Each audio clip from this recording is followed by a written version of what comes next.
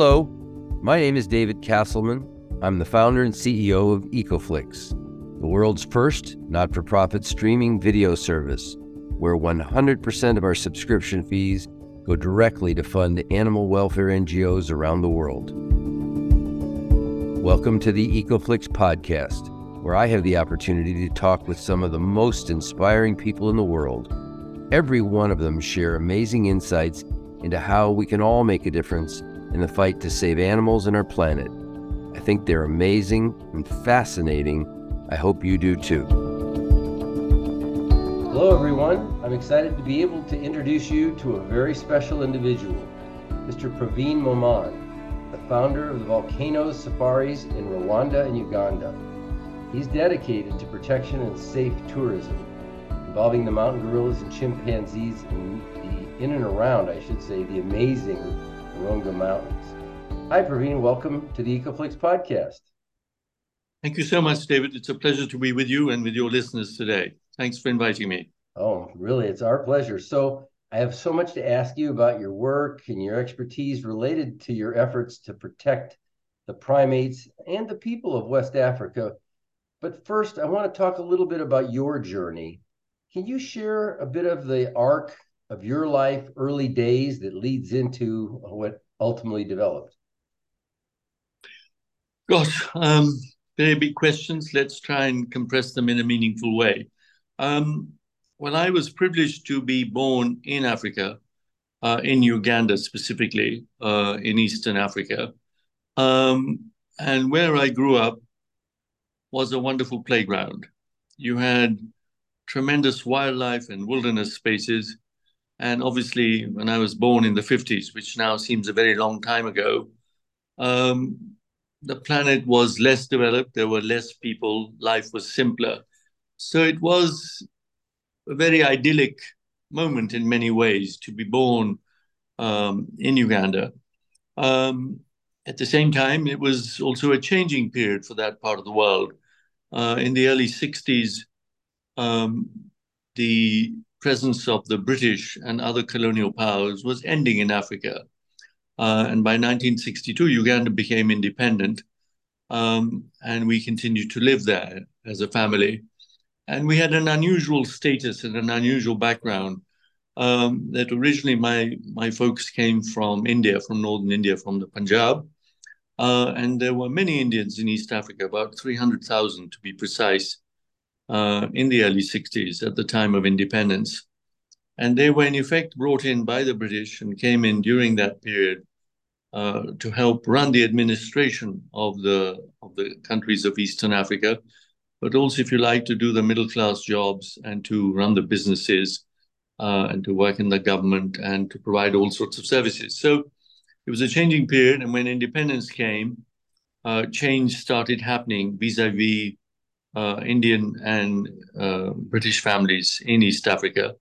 And the new governments of Africa, of Eastern Africa, started saying, maybe you guys shouldn't be so dominant. And eventually Amin took power in 1971. And in 1972, he rather dramatically asked the Asians to leave Uganda in 90 days. So my family ended up as refugees in the UK.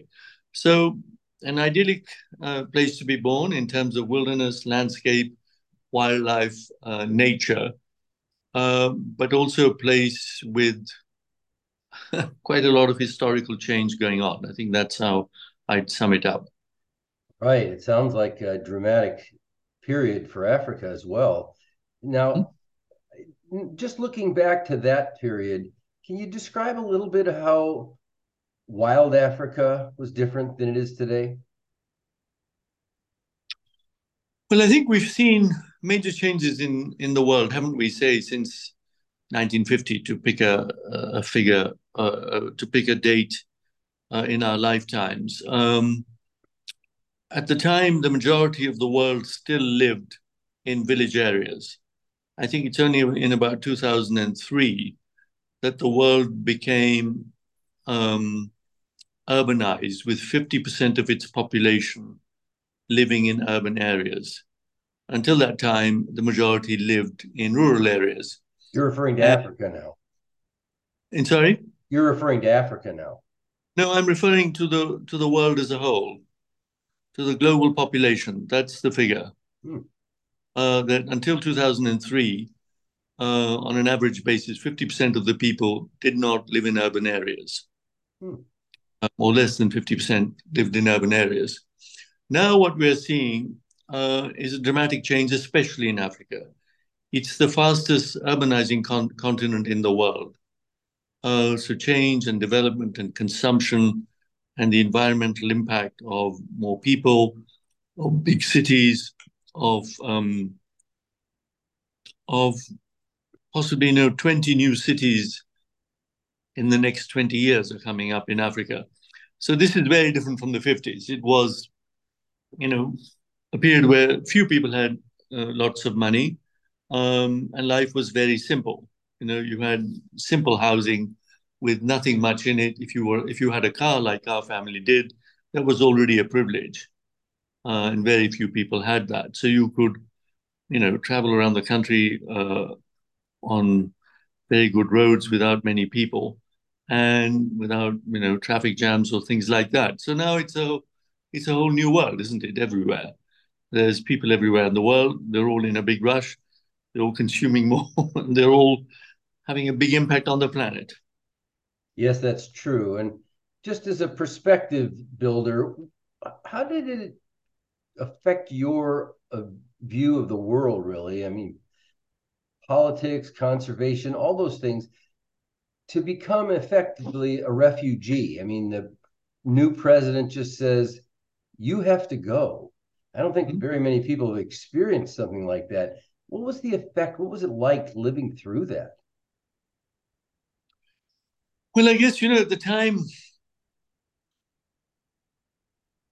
various forces, as I said, were at play. The British colonial period was ending in Africa, and new governments were taking over, and there were Black African governments, and what they're rightly looking at how to provide for their people, for the majority of the population. And they took certain steps, some of which are questionable, some of them, possibly were not so great. But certainly it affected people like my family in a very dramatic way. So I was sent to study 2 years before the expulsion in the UK in 1970, but by 1972, all my family had to leave and arrived as refugees in the middle of the night at a small airport outside London called Stansted. So it obviously had a major impact on us. We had to start again. We had to, get settled, finish our education. My parents had to start looking for jobs again. So it was dramatic and different and complex. But I guess, at the same time, we came from a family where both my parents were educated to different levels. My mother had 2 degrees, my father didn't. They'd worked all their lives. So it was relatively easy for them to find jobs, even though they were in their mid 50s in the UK. It was relatively easy I'm one of 4 children, for each of us to find our places in the educational ladder and continue to study and make our way in the world. So it was a major upheaval. It was complex, but we were, I think, one of the luckier ones. And of course, we had this odd connection with Britain already. We had British passports. We'd grown up in some ways with British life as a background and British culture. So fitting in was less of a problem than if it would have been from somebody from a completely different culture. Right. And you were young, relatively speaking, so you were probably able to build that into your worldview.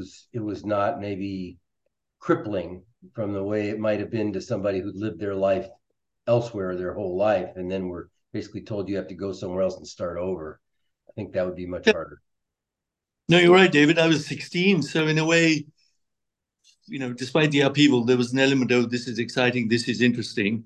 Right. And this kind of faraway place with these small villages and sounds where nothing much happens to be in the bright lights of London. So there was some Right. excitement, new new learning and new vistas and new sense of freedom. Inevitably, for my parents' generation, who had worked all their lives and they were coming up for retirement, and they lost all that they had done in their lives, and they came out with £50 each. that was more complex, to think, well, I've got to start working again and earn a living and make sure that I provide for my family. And my father, for example, I think he never recovered from it. He always said, we've lost a paradise, and I wish I could just go back today. And when he could later, in the 80s, about 20 years later, he went back several times. But my mother would not contemplate living in Africa again. So they continue to live in the UK. I think the fear from someone nearing retirement of being told everything you've done is out the window, you need to start over, would be crippling for many people. I mean, literally not recoverable. Exactly. It was a major challenge. It was major story. As I said, in the end, touch wood, you know, we were lucky. We we had jobs, we could survive. We were not on the street, and we were able to start again and make a new lives for ourselves. Right. And especially you, because brilliantly, you were able to make a complete break and you went to the University of London, you went to Cambridge, and the world was really there for the calling. What kind of work did you do for a period of time before Africa finally got a hold of you again? As you say, David, I was lucky. I got to university at the University of London. I read the sciences, which I don't think I was particularly good at. And one thing led to another, and I started working for an employers organization in the UK called the CBI, which looked after business and industry. And then I won a scholarship to the European Parliament. I became a Robert Schuman Scholar, and that opened my next phase of life, working for the European Union. So I worked in the European Parliament. I worked for a political group related to the British Conservative Party in the UK, and it was again a very interesting and um, kind of uplifting period, because the European Union at the time in the early 80s was seen to be the thing, and it was seen to be somewhere to be, and that was going places. So working in the European Parliament, I was lucky enough to do foreign affairs, and I reconnected with Africa. I worked on apartheid in South Africa and on aid issues and development issues. And so I saw many interesting and exciting things there, and I was able to contribute in a small way to those things. And eventually I came back to London and continued working in politics and policy making for various ministers, off and on for the next 20 years.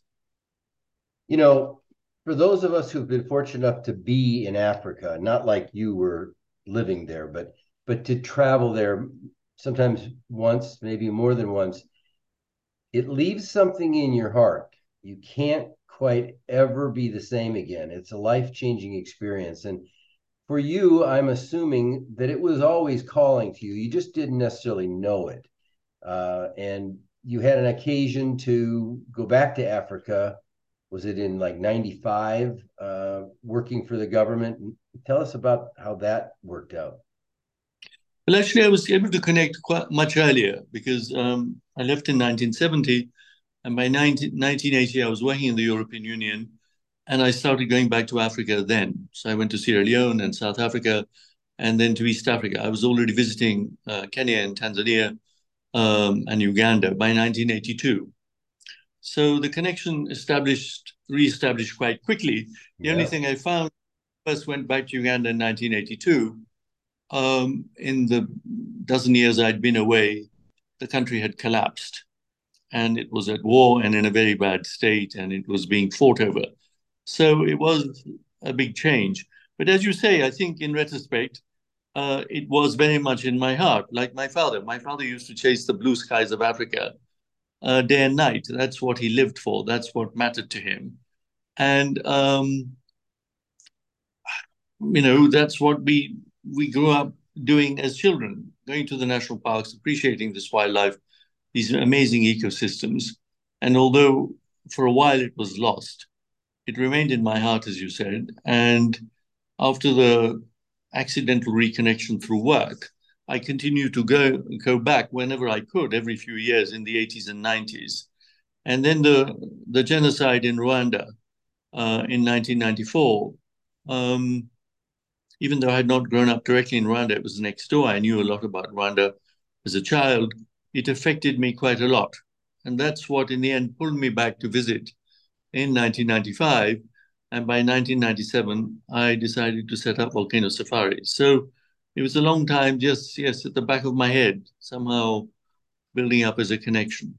Right. And again, Rwanda is another example that especially people from for lack of a better word, urban first world cultures, it's inconceivable what happened there. And you have to be there and see the places and read about what happened. Again, it's hard to imagine how people could just go on after that. It was the loss of trust. I mean, from one day to the next, it was they're my neighbor, and the next day they're coming to kill you, and you don't know why. Um, how did that affect you when you would go back to Rwanda, knowing what it was like before?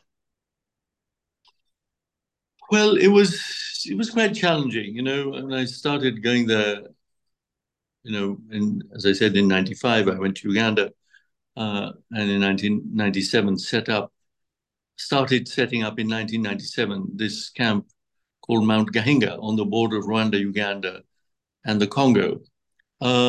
Things were not really very settled at the time, and it took the next couple of years when finally they did get settled. And in 1998, I visited Rwanda for the first time. It was also not fully stabilized at the time, but by 2000, both Rwanda and Uganda had settled down well, um, and they got through the worst of that conflict phase. And after that is when we were able to really start in earnest. And as you say, it affects you a lot because you're trying to think of tourism, you're trying to think of setting up a place for people to stay. But at the time, you're also seeing refugees and people who've suffered a lot. And that does make you think about what you're doing and why. And you are conscious that it makes you ask a lot of questions, doesn't it? Should you be doing this? Is this appropriate or not?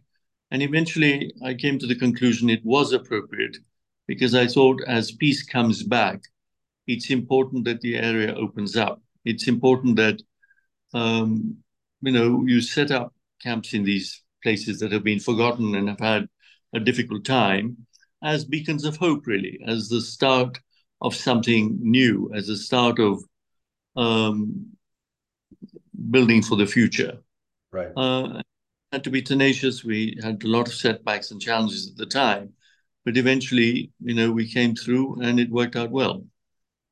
Yes, and I can imagine it would be more difficult perhaps for you than anyone because you had the experience of living through an incredibly tumultuous time, being exiled, and then seeing this country literally ripped in half, almost with no warning. It had to be amazing, and not in a good way, to deal with. But there was something inside you telling you there was healing in the future. You had a vision at that point. Was it 97 that you really started to you left the Mm. government and decided to build something in Africa? Exactly, Dave. It was 1997 that I really started in earnest to do this. And as you say, sometimes you don't really know exactly what's in you, but something drove me.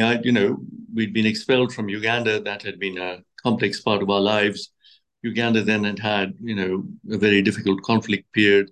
I hadn't lived through it, but I had seen it a few times when I'd visited, and that was quite upsetting to see. And then Rwanda went down. And so when I worked in Uganda and Rwanda, and I used to visit the Congo as well to look at what was happening there, it was challenging, but I guess something something kept me going. And of course, my family have also lived through before the partition of India. India and Pakistan, as you know, were created in 1947, and my mother's family was from Lahore, which in the end went to the Pakistani side. So maybe these background issues kind of make you, I don't know, accept these issues, accept the complexity, become more resilient, and try and find a way through the challenges and work at finding solutions. Well, I'm sure that's true, but I think in your case, there's a remarkable piece of that that kind of follows through into your current work, because most people, myself included, when they think about conservation, when they think about saving the planet or animals, we don't honestly think a lot about people. In fact, people kind of are upsetting because we're the cause of so much problem for the animals. You, on the other hand, you see tourism as a way to help people and animals, which I think is a legacy, is part of your history, that you have that ability to go beyond and really make something global that works. Well, thank you, David. It's kind of you to say that, and it's in a way for others to judge what we have done. But I guess I don't know. I learned different things on the journey of my life. One is that although we as a family, faced difficulty being expelled from Uganda, when I started going there and working there, I did not find the people at all difficult. I did not find any animosity. On the contrary, I found warmth and openness and support. And that was particularly true of the rural areas where we were setting up our camps, which were at the time, not always fully settled down. But the local people supported us. They worked with us. Uh, they were sympathetic with what we were trying to do. And I think that had a big impact on me.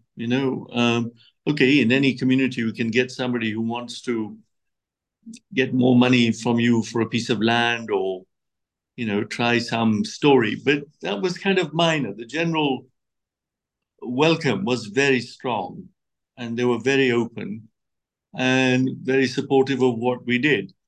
So that made me, I think, in turn, respect them and understand where they were coming from. And then also, especially in Rwanda, I saw so many refugees, so many people who had suffered and were literally coming back from the Congo with nothing. It made me realize that if you were going to do tourism, it had to connect to the people.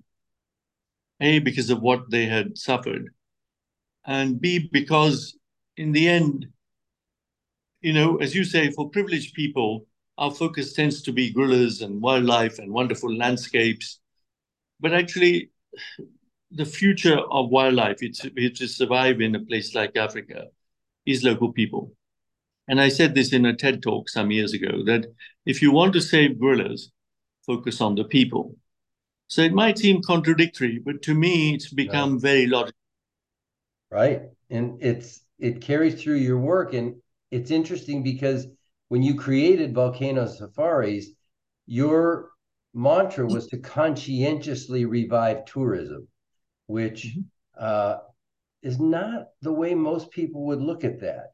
And so I think it is a function of your vision to see people and planet in balance, in harmony. And so by helping the animals, you help the people. By helping the people, you help the animals.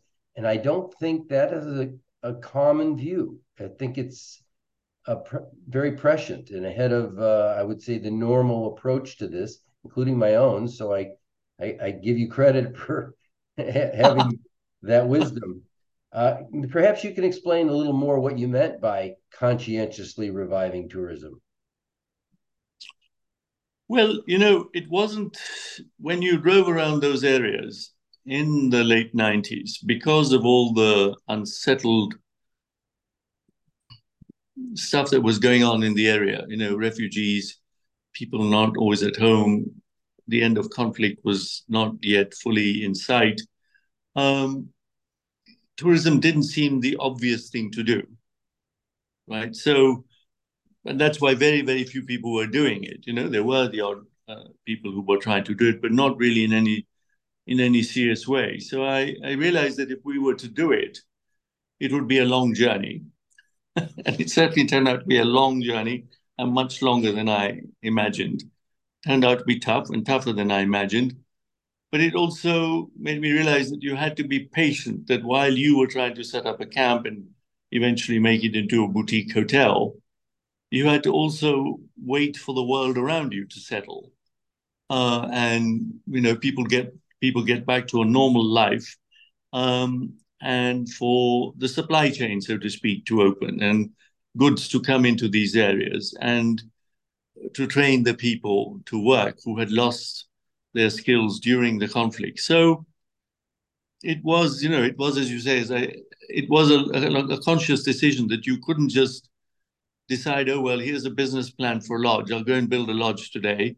And then in 2 or 3 years' time, it'll be doing really well and life will be perfect. No, we had to do everything and anything. So in many cases, for example, in our lodge in Rwanda, when I built that starting in 2002 and opened in 2004, we were the first company in the world to build a lodge in Rwanda after the war, an international company. We had to build a 4-kilometer road from the main road to where the site was. We had to buy 50 pieces of land to create a site to build the lodge. We had to think of what our design would be.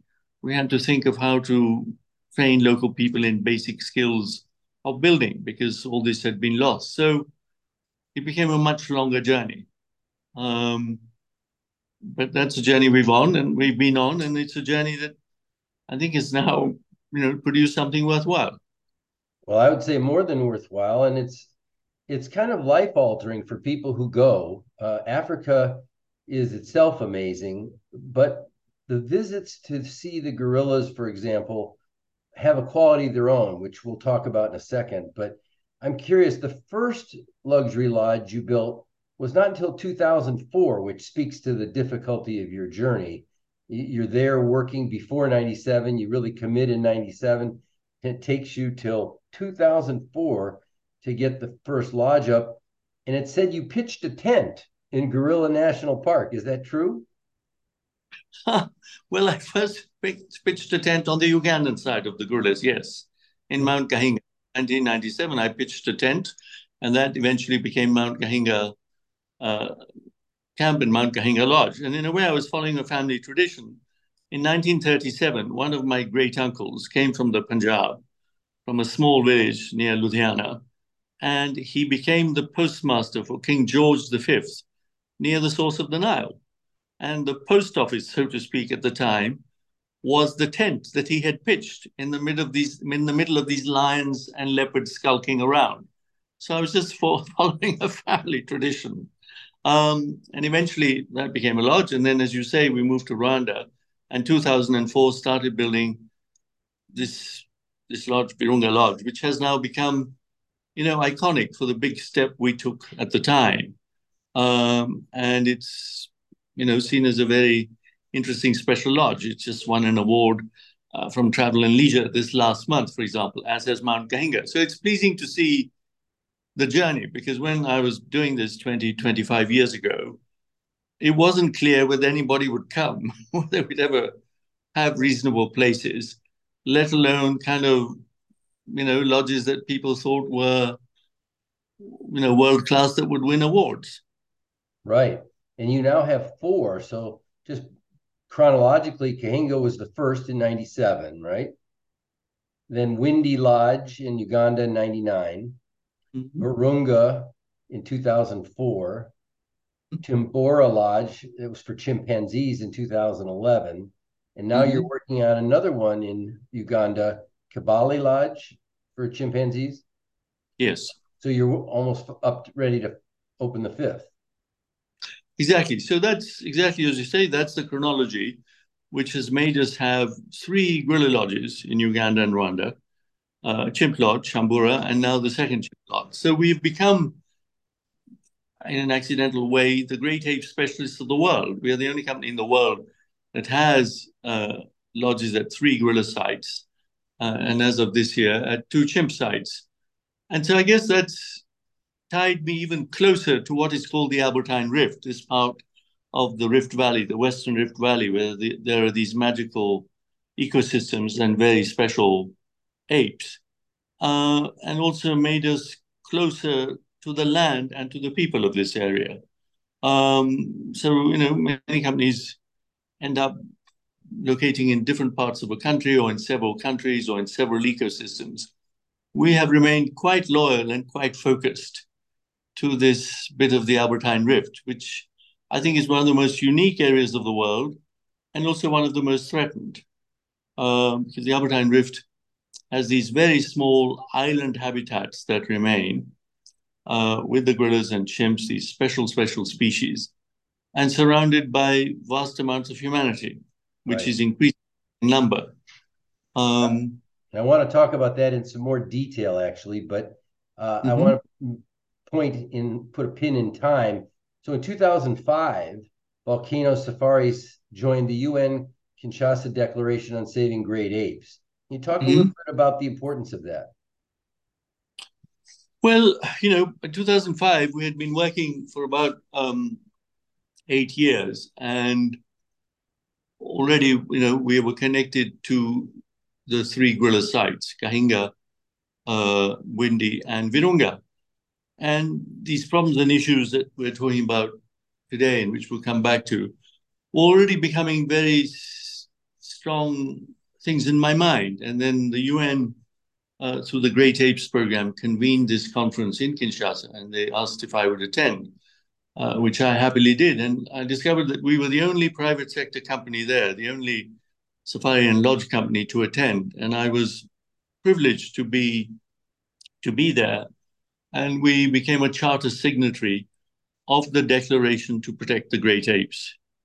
And sometimes, of course, pieces of paper are just pieces of paper, but sometimes they're very, very important. This was the first time a global organization had decided to convene a group of people, conservationists, private sector, governments, of course, national park authorities, to discuss great apes and also to see what action should be taken to safeguard them.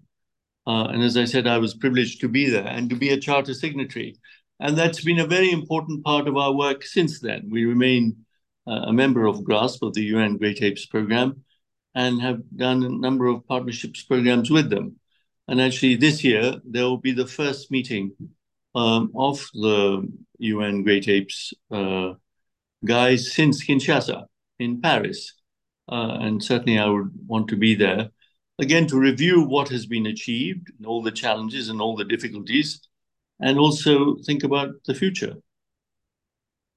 Right. And just as we stand right now, looking over the horizon and looking back at the same time, you've been credited with being on the forefront of reviving tourism in both Uganda and Rwanda, and particularly with creating the Great Ape Ecotourism model.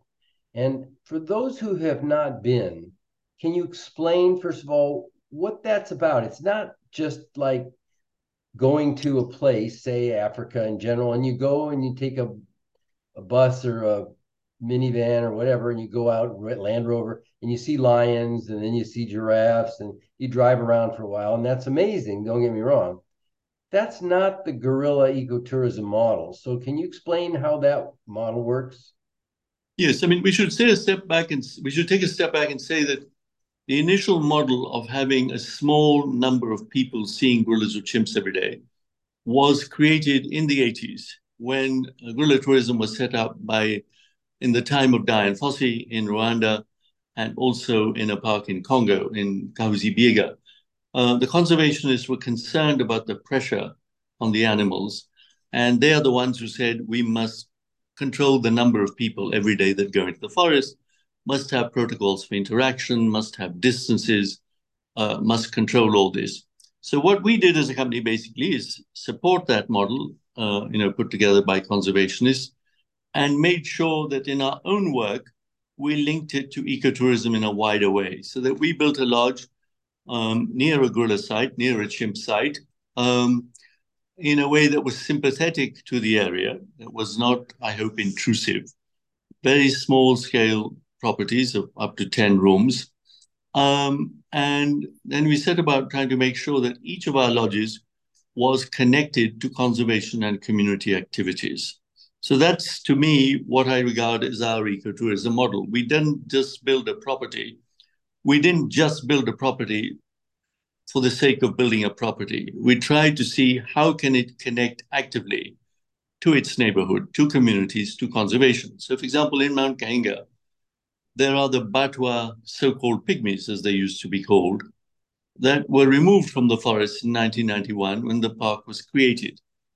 And that's an interesting philosophical question, whether you should do that, whether when you create a national park, whether you should remove people.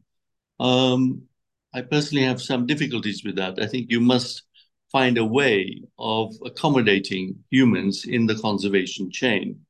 Anyway, the people there in Gwindi and Gahinga were removed. They didn't have land or compensation. They were kind of hanging around our lodge. They would be on substances and on alcohol, and they were kind of lost in the world. And we thought, well, at first we thought they're a nuisance. We must shoo them away. And then eventually we realized the issues that they were facing.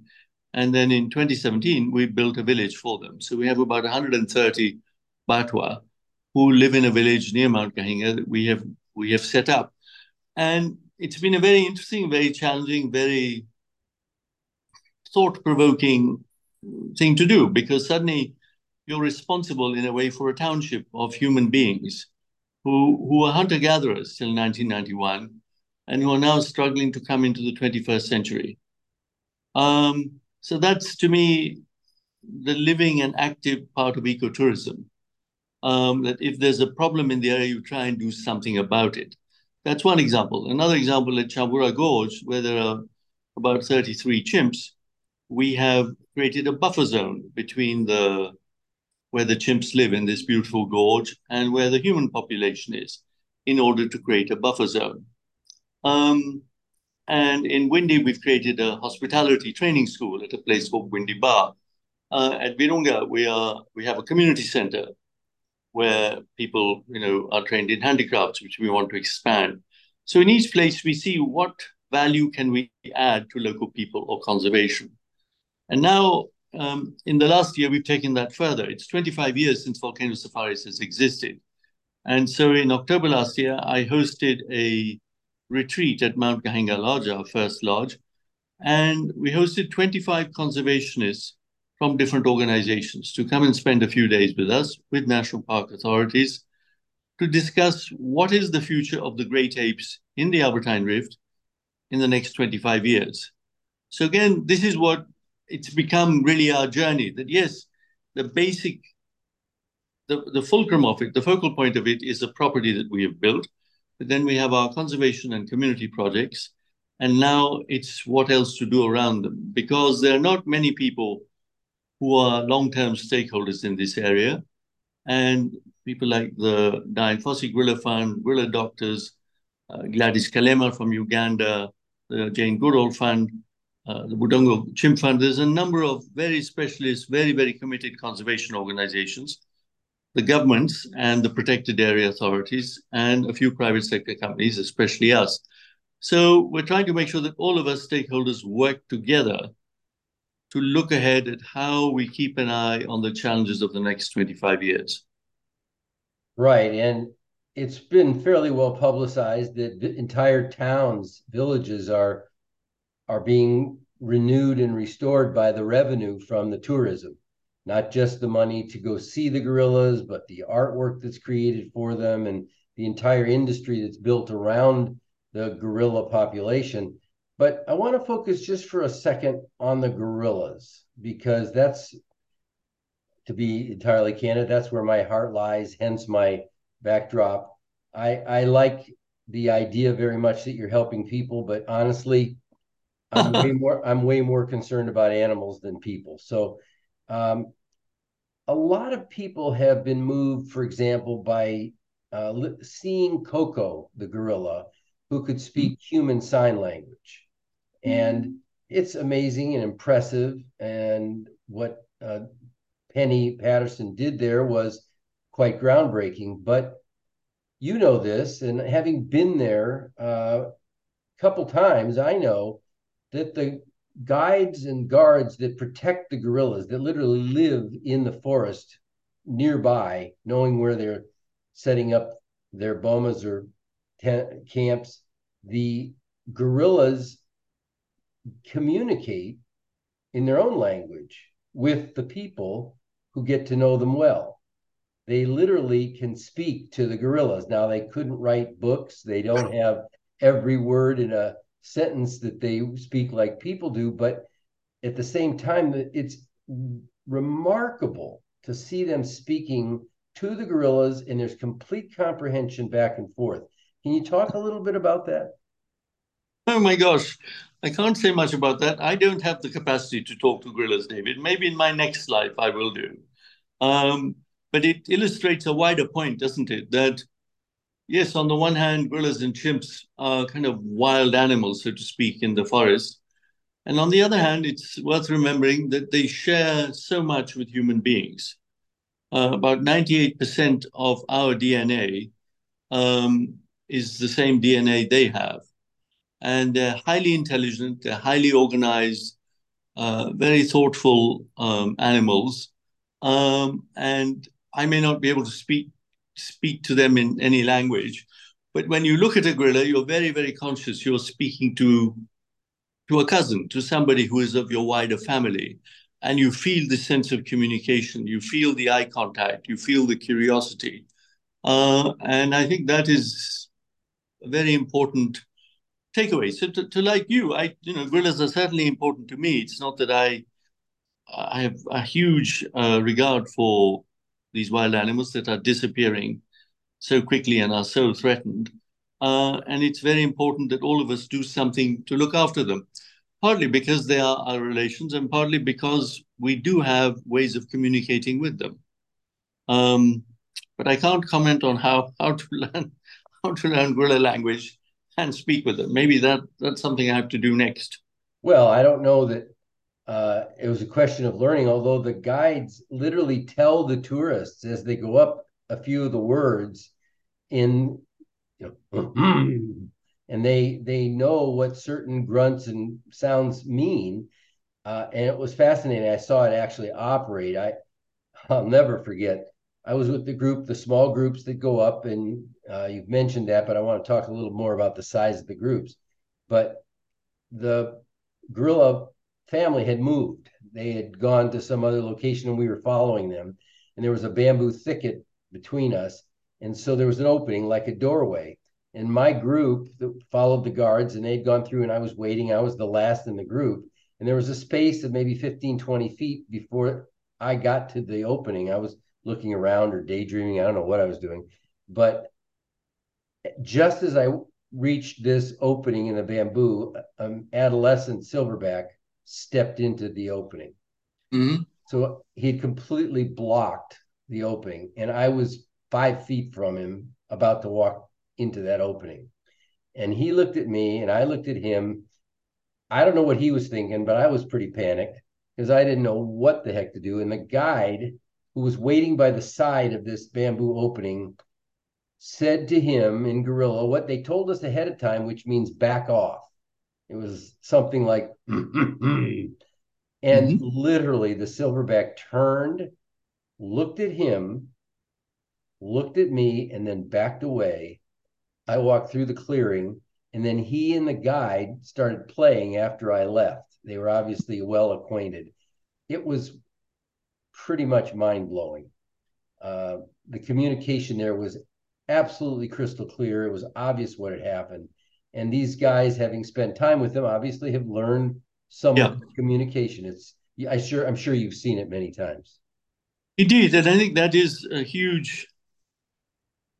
it's an amazing thing, isn't it, when you see it, that these grunts and murmurings that the rangers make have very, very clear, um, impact on the gorillas. They understand them and the humans have learned from them and they use them back to them to reassure them, to tell them to be calm, to be safe. And it's a major skill. And again, just shows the big bond between us and gorillas and chimps. Yes. And it's now recognized that tourism probably saved mountain gorillas from extinction quite some time ago.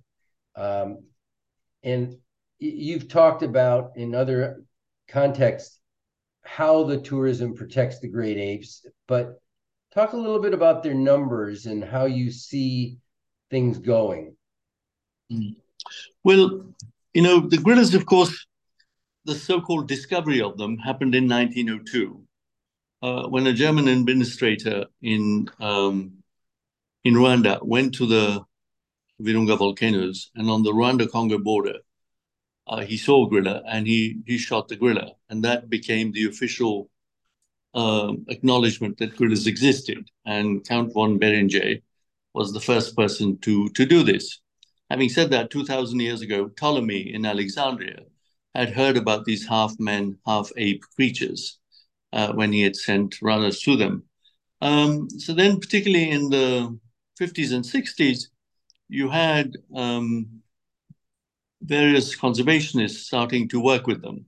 Let me take a step back. In the 1920s, a very important step was taken for gorilla conservation. Carl Arkley, who was from the Natural History Museum in New York, as you know, came and worked in the Virungas. And he lived in the Virungas, saw these wonderful gorillas and thought how wonderful it is, and they needed to be protected. And he persuaded Prince Albert of the Belgians to create the Gorilla Sanctuary in 1925. So almost 100 years ago to the day. And that became the beginning of conservation of the gorillas in the Virunga volcanoes. And then actually, it's interesting how the next story is also heavily taken over by Americans in a sense. You know, George Schaller came from the Wildlife Conservation Society in the 50s, also spent time with the gorillas, observing them. And then Dian Fossey came in the 60s. So these were important conservation steps, understanding gorillas, understanding how they lived. And Dian Fossey, of course, her research work became really the beginnings of a major work that continues today. She set up in 1967, as you know, the Karisoke Center high up in the Virunga volcanoes. For the 50th anniversary in 2017, we built at Virunga Lodge a map room dedicated to her work and to the work of explorers and conservationists. And last year, the Dian Fossey Gorilla Fund, based in Atlanta, with its conservation partners and with the support of Ellen DeGeneres and other benefactors, have set up a new Karisoke Center, which I hope your visitors and others will, which I hope your listeners and other visitors will support and visit. It's a fantastic facility. And that conservation center has now been going on for 50 years, which is very impressive. So in the 60s, when Fossey was working there, it is thought there were about 300 mountain gorillas left in the world. So a very tiny number. There were no specific statistics, but that's how tiny the number was and how precarious they were, how precarious their population was. And there was also a feeling that potentially poaching would reduce their number further. And Fossey wrote in her book, Gorillas in the Mist, that in the same century that they had been discovered in 1902, is probably the same century they would disappear from the earth. Now, luckily for us, they haven't disappeared. And in fact, this year, we have about just under 1,100 mountain gorillas that live in Rwanda, Uganda, and the DRC. So it's a great success story, but still a very precarious one. You know, it's increased fourfold, so that's wonderful. But it's such a tiny gene pool, anything could cause it to disappear. So my lessons from this are clear. Dian Fossey was reluctant to have tourism. She said tourism would have a negative impact on the future of gorillas because of disease and other things. I think disease and other issues certainly have to be taken into account. But in my experience, which is now 25 years worth of doing great ape ecotourism, if you do not have tourism, I think the future of the gorillas is even more precarious. By making them part of the economic supply chain, by giving them an economic value, by showing to local people they have a worth in their lives, I think they can be protected for the future. At the same time, you must have very sensitive and very controlled tourism. So the numbers of guests going up every day must be limited. As you know, it's 8 people per day that go up to see a mountain gorilla group for 1 hour. That's what the conservationists have ruled should be done. And I hope very much we'll stick to that. Again, the rule is that you must be 10 meters from them. This is the post-COVID rule, that you should really wear a mask. If you're sick, you should not go into the mountains. So these sort of disease control protocols are essential. So that's my overall view, that if you want gorillas to survive, um, sensitive and controlled ecotourism is the key. Um, and if you have no tourism, I think you will find that the gorillas will be under greater threat. So it's a very, very difficult balance. No tourism, and there may not be gorillas because nobody will value them. Too much tourism, and you could kill them through stress and disease. And you have this overarching problem of limited geographic space. Can you talk a little bit about the uniqueness of the environment they require? Yes, this is very, as you say, unique space because it's Afro-montane forest. It's high-level forest. So it's not, like the classical jungles of tropical Africa. It's kind of thinner, finer, wispier forests. It's, I guess, more akin to the New England forests, although the vegetation and species are very different. And the 4 mountain gorilla parks, the 2 in Uganda, the one in Congo and Rwanda, together are 700 square kilometers. If you put that in context, Yellowstone is 70,000 square kilometers, and Serengeti is 30,000 square kilometers. So this is tiny, tiny, tiny habitat, and all surrounded by people and farming. So it's very, very important that we look after this habitat, make sure that there's no intrusion by humans or as minimal as possible, and that we make sure the habitat survives, because that's, of course, crucial to the survival of the gorillas. And the mountain gorilla only survives in this sort of Afro-montane habitat. They don't survive elsewhere. So attempts to take them away from this part of Africa to other forests or to even zoos abroad does not work. So we have to be very careful. If these forests, if these high-level Afro-montane forests don't exist, then I'm not sure the mountain gorillas will exist. Now, it's interesting because the environment itself abuts farmland. The mountains come down to farmland, and you have this wall, a rock wall, a low rock wall that's not keeping anything in or out, that divides the mountain, if you will, from the planting and gardening of the people. And there is this overlap, which in any Western society, people would be just getting their guns, and if anybody stepped foot on their plants, they just shoot them. And yet there is this remarkable symbiosis that has developed. Can you talk a little bit about how, and of course why, that is so important to the mountain gorilla survival? Well, I think local people accept that, these gorillas are part of the space. They're part of their ecosystem and their environment. And of But course, they're why? not. But why do they accept them? We accept that, for example, deer in many states in the United States are part of the environment, but people randomly, willingly, constantly shoot them. And if they're on their property, they consider them, vermin. And I can't even tell you how badly I react to that, but it would be the same with gorillas if it wasn't for your tourism model. So how do the people all of a sudden decide, well, we'll put up with these great apes coming and trampling and eating some of our crops?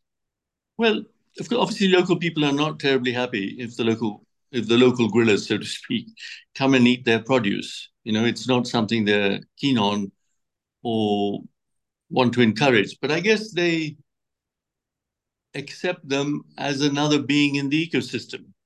So worst case scenario, of course, you get animal-human conflict like you do anywhere in the world. But generally, the local people are quite patient and shoo them away. They don't take out their guns and kill them. They don't, make their lives difficult. But this is where we have to be very careful. If, the population pressure keeps increasing, and more gorillas cannot find enough food inside the national park, then they will be out of the park looking for food. That's why the habitat preservation is very important. I guess, I don't know, local people, maybe they're more, more sympathetic, more inclusive than those of us who live in big cities and who want to control our environment to a big extent. Local people find it, part of their daily life. Well, they do, but I think that there is a very important financial connection. People tie money to value on with so many topics, and it's no exception that with the model that's been created, the flow of tourism dollars is not withheld from the people who are living closest to the gorillas. Many business models, if you take Prada or any major jewelry line or purses, they sell in stores all over the world, but the people locally don't get any of that money. And it's not the normal environment. You've created an environment where the people are directly benefiting locally from those tourist dollars. And so they see the gorillas as money in their pocket. And so they are willing to put up with them.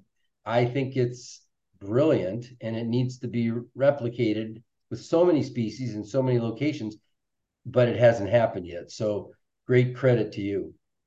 Well, so it's not only to me, it's the whole, the model created by the conservationists and the national park people, and then people like us who build lodges. But you're absolutely right. There is a clear link between tourists coming to see mountain gorillas and money in the pocket of local people. So 5% of revenue from the gorilla permits in Uganda and 10% in Rwanda goes directly to projects connected to the daily lives of people around the national parks. So they see that, they get that, the provision of water, the provision of a school, of a road or a clinic will come from that.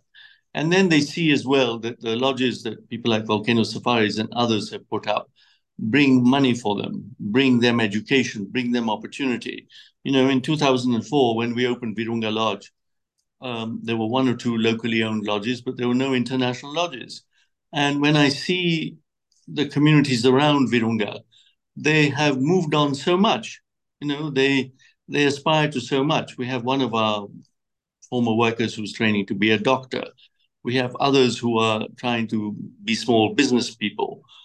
We have women who have set up groups to support each other.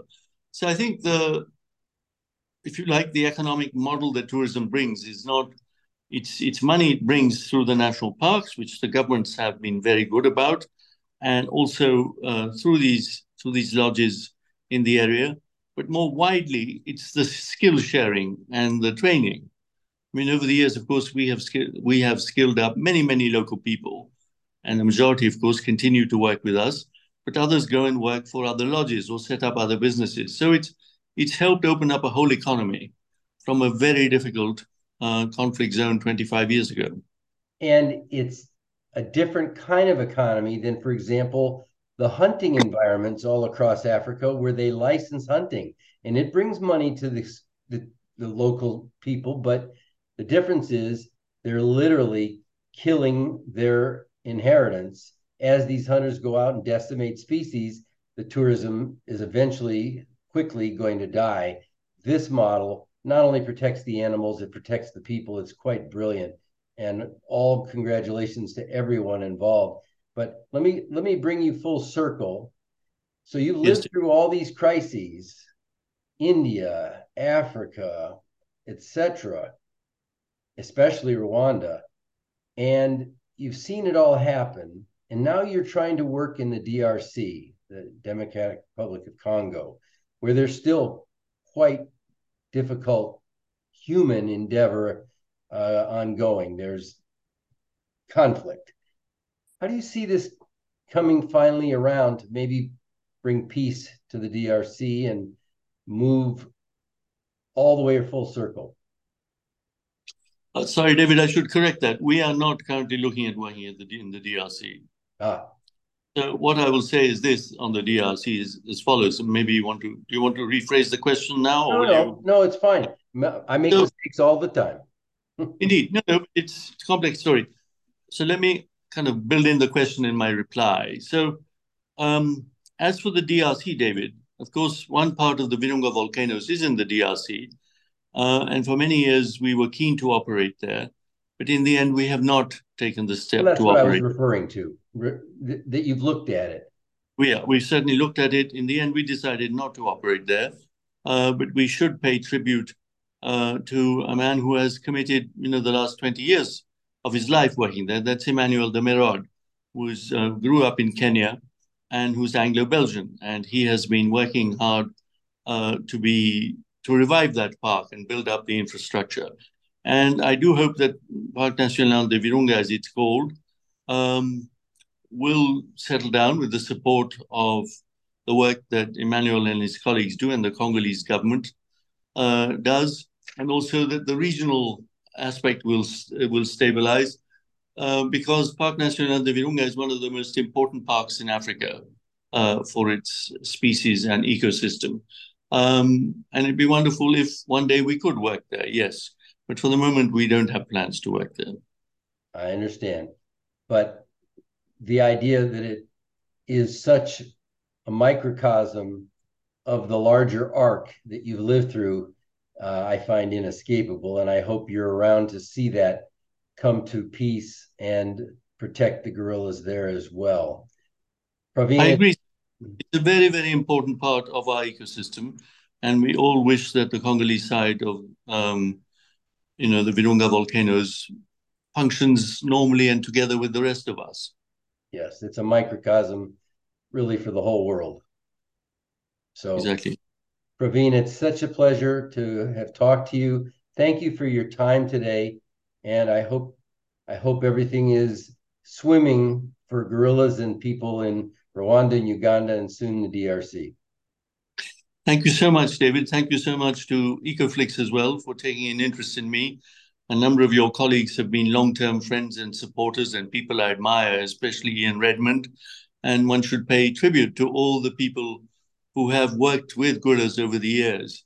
Diane Fossey, obviously, we talked about, and George Schaller, and all the different other conservation organizations that exist. And Ian Redmond remains one of the most important ambassadors for the world of gorillas. And long may his work continue. Yes, Ian is our head of conservation. And as you know, he was with Diane Fossey and literally found her after she and Digit were killed. So yes, he's been involved for many, many years. And I consider him a friend. And I'm so pleased that he's part of our organization. Absolutely, sir. Well, thank you again. And it's really important work that you're doing, disseminating this work. So we appreciate all your support and help. Thank you. Thank you for joining us today. We hope you enjoyed this podcast. Please share it with your family and friends who want to join with us to truly make a difference. Remember, think big, start small, but act now. Thank you.